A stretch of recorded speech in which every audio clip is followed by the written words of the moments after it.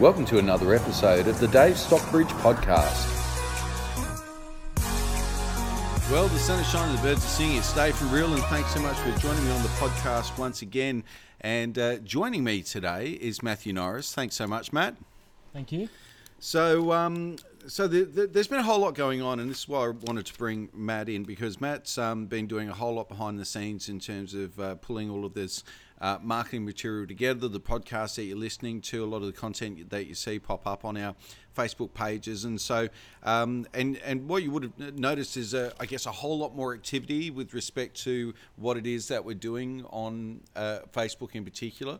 I guess it's really interesting over the last 2 or 3 months in particular to see how that's resonating with people. And I know, Matt, you've been doing the same on your page, and just curious to find what your experience has been of it. Yeah, so I've been doing similar sort of competitions as well, experiencing with local businesses and just with gift cards. And the latest one that I've due to announce on Friday is my Kmart gift card, which has added like 300 people to my page, which is crazy. That's fantastic. And so plug here. So if people want to, between now and Friday, they've got a chance they can win. All they've got to do is go into your Facebook page. That's Matt Norris at Real. Matt Norris Real Estate Agents Group. Not Matt Norris Real Estate Agents Group. You type that all in there, and you're going to find Matt on there. Join in on the competition. We're also running a competition at the moment at Indulge, which is win a $100 gift voucher. So for those people that don't yet like the Facebook page but have been listening to the podcast, and if you do happen to live in Adelaide, because we know so many people listen not just in the state but around the world. Yeah. Yeah, that's right, in the Netherlands. Yeah, so if you are in Adelaide, just certainly jump on there, because there's chances to win all the time. And people often ask me, why do you do the competitions, And the main reason from my end is so that we can grow our Facebook followership, reach a new audience. But Facebook reads, the algorithm reads the engagement that our page is enjoying as a result of running these competitions. And so when it comes to our posts finding their way in front of more people for less, so that organic reach, it works. But also from the other perspective of when we've got a property to sell, we can boost that ad much more affordably than if we just, for instance, had a no followership, a really cold page that people weren't engaging with really regularly. So it's been interesting, because I've noticed that there's been even people out there with bigger followerships than us, but not getting anywhere near the level of engagement. So that's something that's a bit of a win for our clients at the moment, I think. Yeah, and I think too, like, it's also if you were to pay to get more followers on Facebook, you get more out of doing a competition, giving someone that's local a voucher for a local business, and just giving Facebook another $100 as well. Yeah, absolutely, 100% agree. And great thing is there, everybody's a winner. Like, you can run a competition, somebody out there in your community is going to win, the business wins. So because we've been collaborating with the local businesses rather than just giving away generic cards, although those generic cards seem pretty popular as well. I think there's a Kmart one on the go now. We do really try to support our local businesses with it as well. And it's been funny because the feedback from people has been really, really positive, because as they see us trying to support local businesses, they're actually discovering businesses as well that they didn't know were there, like Cyrus the Barber. That was a really good example. The lady came in here and said, we'd never tried them before, and now the boys have been there 3 or 4 times, so great for that barber. He's just opened up in a new location. I think our biggest competition to date, though, has been the V. That proved to be huge. And a lot of people found out about it that didn't know too much about it too. Yeah, that was really interesting, and I think over 50,000 people were reached by that post, and the V were booked out for months down the track. So I know we tried to book a table about 3 or 4 weeks after we run the competition, and we couldn't get a table, so it didn't work out for us. But yeah, so if you do happen to have a local business out there and you're looking to reach more people, we're always happy to collaborate with the competition. If you perhaps don't have a huge social media following, well, this is something that can help you develop that, and also it's great for you, it's great for us, and it's great for the community. So please reach out to us by way of any of our socials, or simply jump on the phone. We're always happy to talk with you about how we can grow both of our businesses and social media profile. So a few things that are going on right now is a lot of people might not know this, but we're located in the Innovation Grid, which is a shared cohab office space, the only one of its kind in the northern suburbs. We've got about 900 or so square metres. At the centre of that is the Zen Garden, and we've only just launched it formally in the last week or two. So the signage has just gone on the fences just in the last week or so, and the social media is just starting to ramp up with that. So if you happen to have a business that's looking at getting out of your spare bedroom and into the marketplace, well, this might well provide a perfect opportunity for you to do so. It's about $265 a month. That gets you soon to be released Gig City Internet. So we're still on just the standard Wi-Fi at the moment, but Gig City is just around the corner, which will give you hyper-fast internet. Tons better than the NBN. Tons better than, yeah, exactly right. This is what the defence industries are using. So especially if you're in that innovation space, then this is going to be fantastic. So you get your own desk, you've got shared office meeting facilities, of course, all the amenities you'd expect of a state-of-the-art facility, and you're part of a community here that's within the very first commercial off-grid building on the planet. So not only is the concept of this cohab space in the northern suburbs innovative, but the building itself that we're housed within really is, and tells a really strong story to as well. So my suggestion is, once again, just reach out to us if you do have a bedroom that's looking at getting out of your business. If you got a business that's looking at getting out of your spare bedroom, getting it out of the shed and taking it to the next level, then please reach out to us. We'd love to be able to help you with the Innovation Grid. Direct all your inquiries directly to me. So we've just over recent times we've run some polls on the Facebook page, just get a bit of a feeling. I think we take that position in real estate as being the experts and all knowing, and but it was really interesting. Some of this came up exactly as I thought it might, and other results were a little bit of a surprise to me. So I'll just set the stage. So we often get asked questions about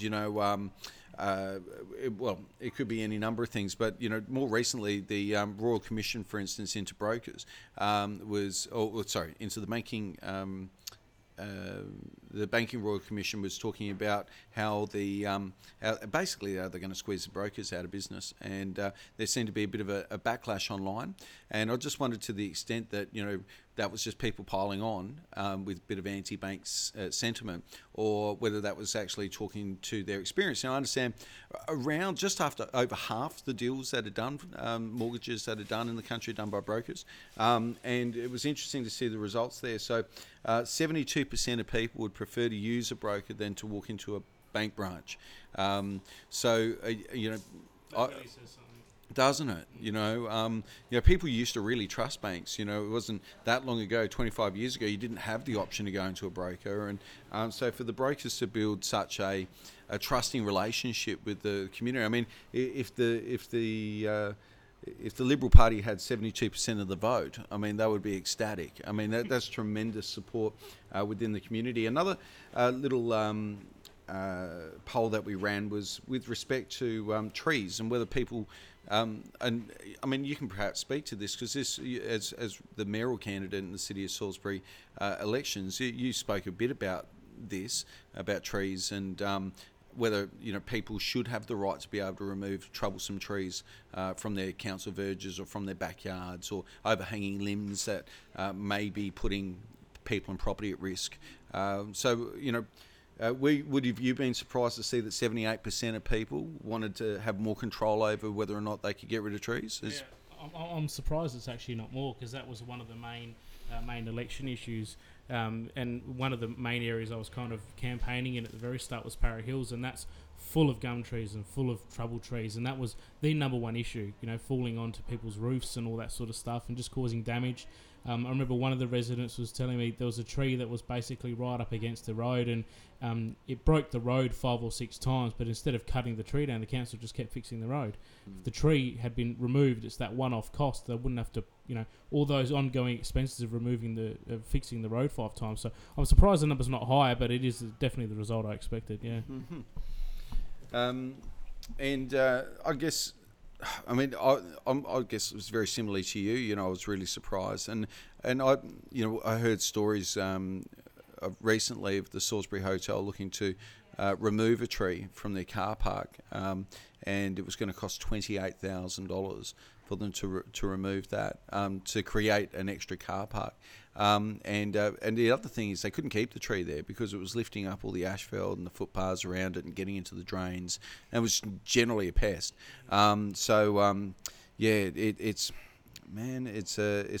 It's a tough one. I can certainly sympathise with those that want to regulate how quickly these trees come down, but it does definitely seem to me that the pendulum shifted too far in favour of perhaps the tree huggers a little there. So, and especially as our recent experience is selling the property there at 4 Olivia Street in Paralowie, that one had a big gum tree sitting out the front that was ugly, was lifting up the road. Moreover, you couldn't park a car in front of your house because you were going to get sap all over it. It was just an ugly looking tree too. But the vendor wrote a letter to the council, and the council said, well, actually, we're undertaking maintenance of trees in that area, and if that one's a troublesome one, we'll come out and have a look. And they identified it as one to remove. They did so, and I think it added $10,000 to the house value for sure. See the house from the road. Well, yeah, and it's a rather attractive house, and it's been kind of hidden by this ugly, old, sappy gum tree. Yeah. Really, really unsightly.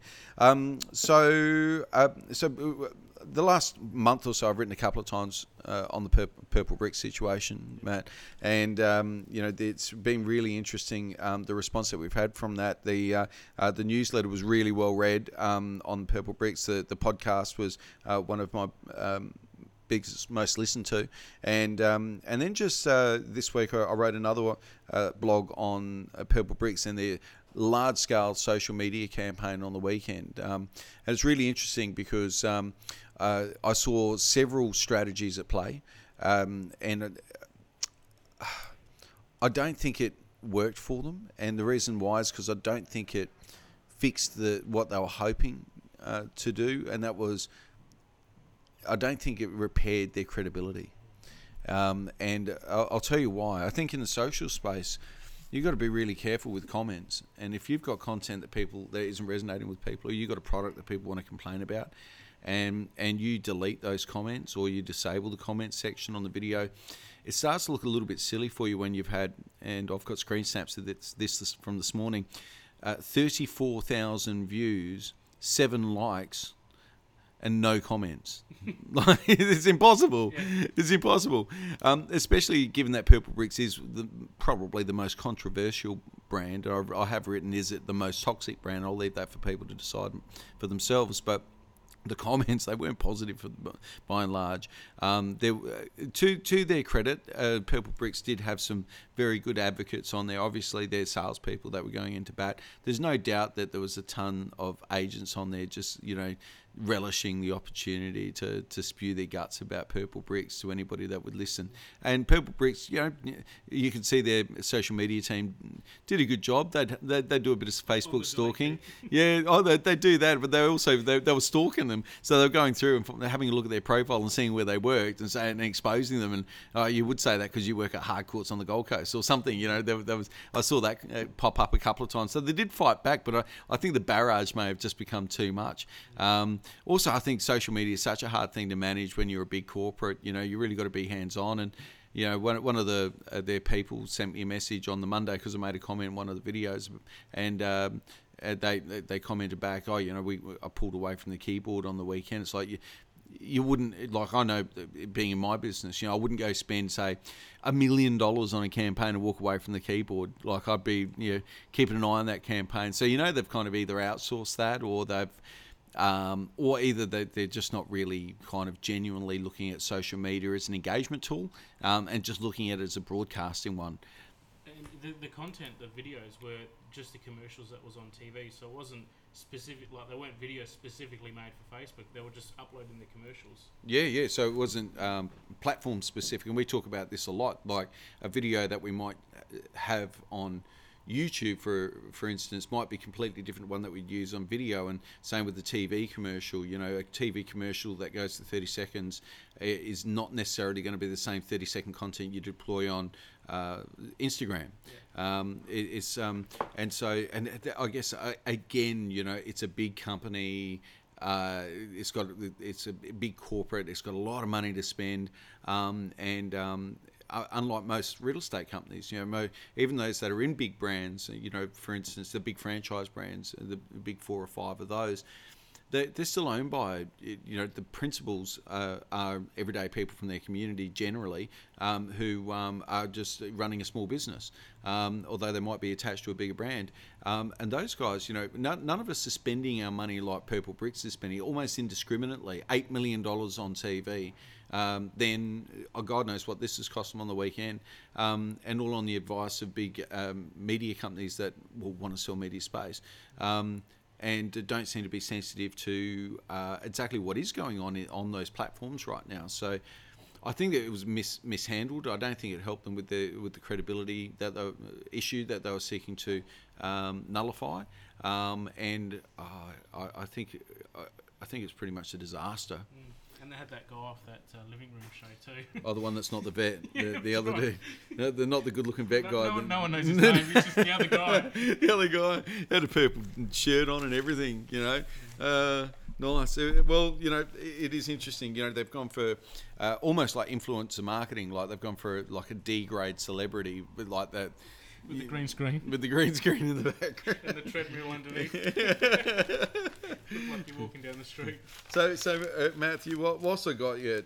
I don't know, because you know you could, in an alternative universe, be the mayor of Salisbury. As a matter of fact, well, actually, I got that letter. You did get the letter from the city of Salisbury inviting you to what was it, the mayoral breakfast? Yeah, it was inviting me to the mayor's breakfast. That wasn't my breakfast, but I was addressed as Mayor Matthew Norris. That's awesome. That's awesome. It's great. I've got a copy of that on my desk too.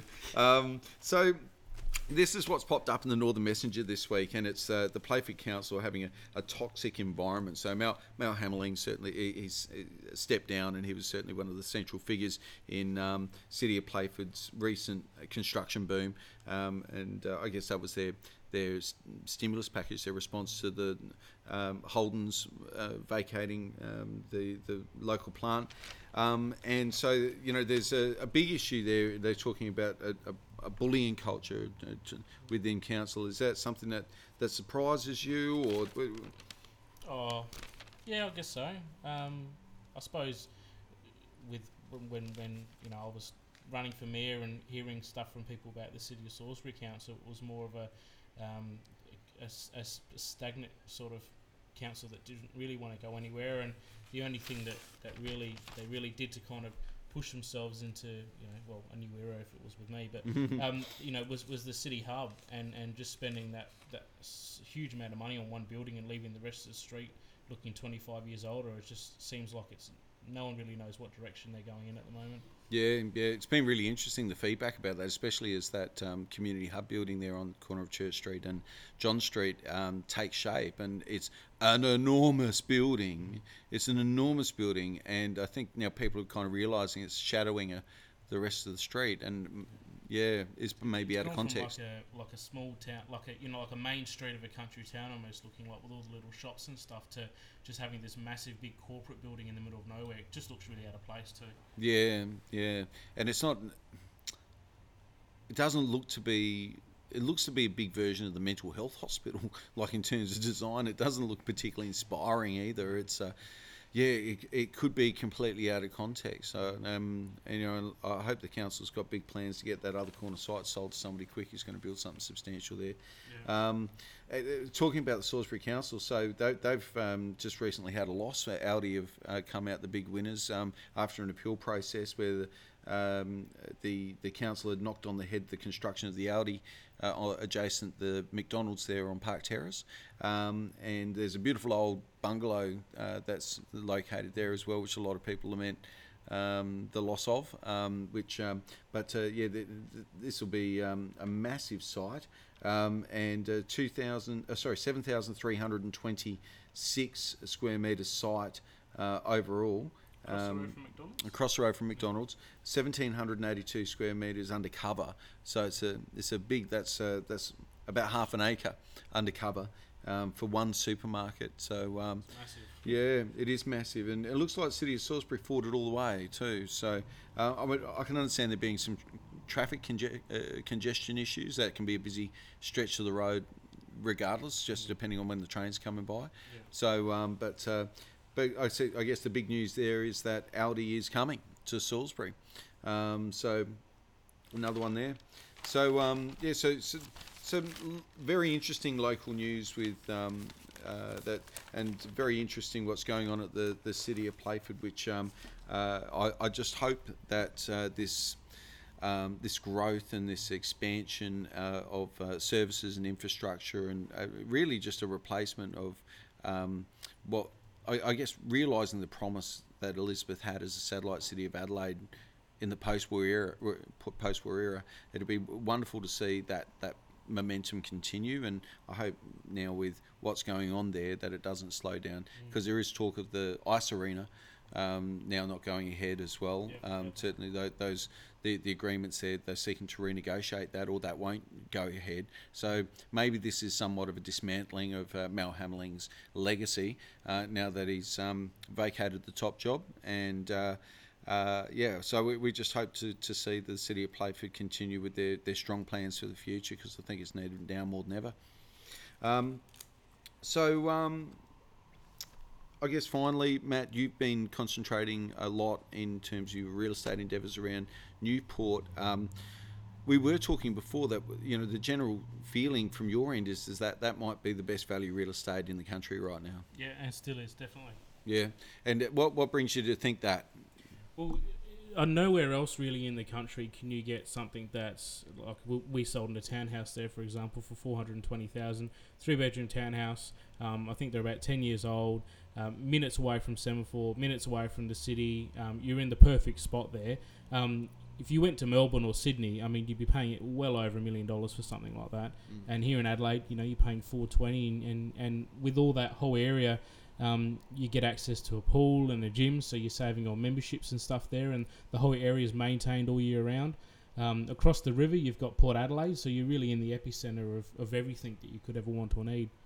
Yeah, it's really interesting that through that area how the streetscape's changed quite dramatically over the last 10 years through the older Port Adelaide area, and the Hart Street Mill precinct now is quite the entertainment hub and cultural hub. Fantastic playgrounds there on the wharfs, which lights up in the evening time. So if you are at Newport and happen to be fortunate enough to have a view of it, it's a beautiful view now. And of course, in between you've got the river, the Port River, rolling there through, and dolphins bobbing up and down and playing for your attention during the course of the day. It is a beautiful part and a much underrated part of Adelaide. And I think you talk to people there that's paid well over $1 million for property, or like that one you were referring to before at the townhouse, sold for $420, but the person paid $750 for it. And I think now the market's maybe found its bottom, and it's over the last probably 18 months to 36 months, I think it's probably it's hit the bottom, and it's started to rebound. And as people identify with what you just said before, that it's so close to everything, it can't stay this cheap for that much longer. It's a crazy rental area too. Like 78% of people that live there are renting. Right. So if you wanted to buy something and rent it out, it's a perfect place for it. Yeah.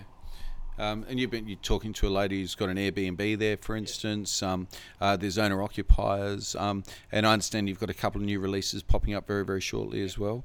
So I genuinely feel that that's maybe some of the best value property. It's certainly one of the few places in metropolitan Adelaide, well, the only one that I can think of that in the last 10 years has almost halved its value. I mean, that's just incredible. And hasn't really, it's going to come back a little, so spectacular value and a great place for anybody who's looking to get a seaside lifestyle. Now, the strata fees in the apartment complex are higher than usual. They're granted, but those townhouses on the outside, they're Torrens title, and they've although you still get access to the gym and the sauna and the swimming pool and all of that for a really low fee. I think it's like 130 odd a quarter, yeah, just spectacular. So cheaper than the gym membership, and you get a swimming pool and a spa, and all that's maintained by somebody else. And everyone does your lawns and all your gardening as well. All the gardening in the common space, it always looks beautiful through there. So you get all of that done. What fantastic value. I don't know if the secret's completely out there yet, but I know that you're doing your bit to get the word out there. So there's our real estate hot tip for this week. If you are considering a move and it's a bit of a sea change, then and you're looking to stay within the metropolitan area, there are a few better value options, unless you're going to go right into a regional area somewhere. And even then, I don't know. I was out at Ardrossan just recently, and it was still $200,000 for a block of land. I mean, once again, you're selling those for $420, and they're right on the Port River. Yeah. Less than a kilometre away, a short stroll to the Semaphore Road precinct. I mean, it's just spectacular value. So, that's our red hot tip for this week. Get onto it whilst you still can afford to. So I'm Dave from Real. And I'm Matt. And we'll look forward to joining you again on the podcast very soon. Thanks for tuning in again to this episode of the Dave Stockbridge Podcast. Please follow us on Facebook or subscribe to us on iTunes, and we look forward to bringing you more next week.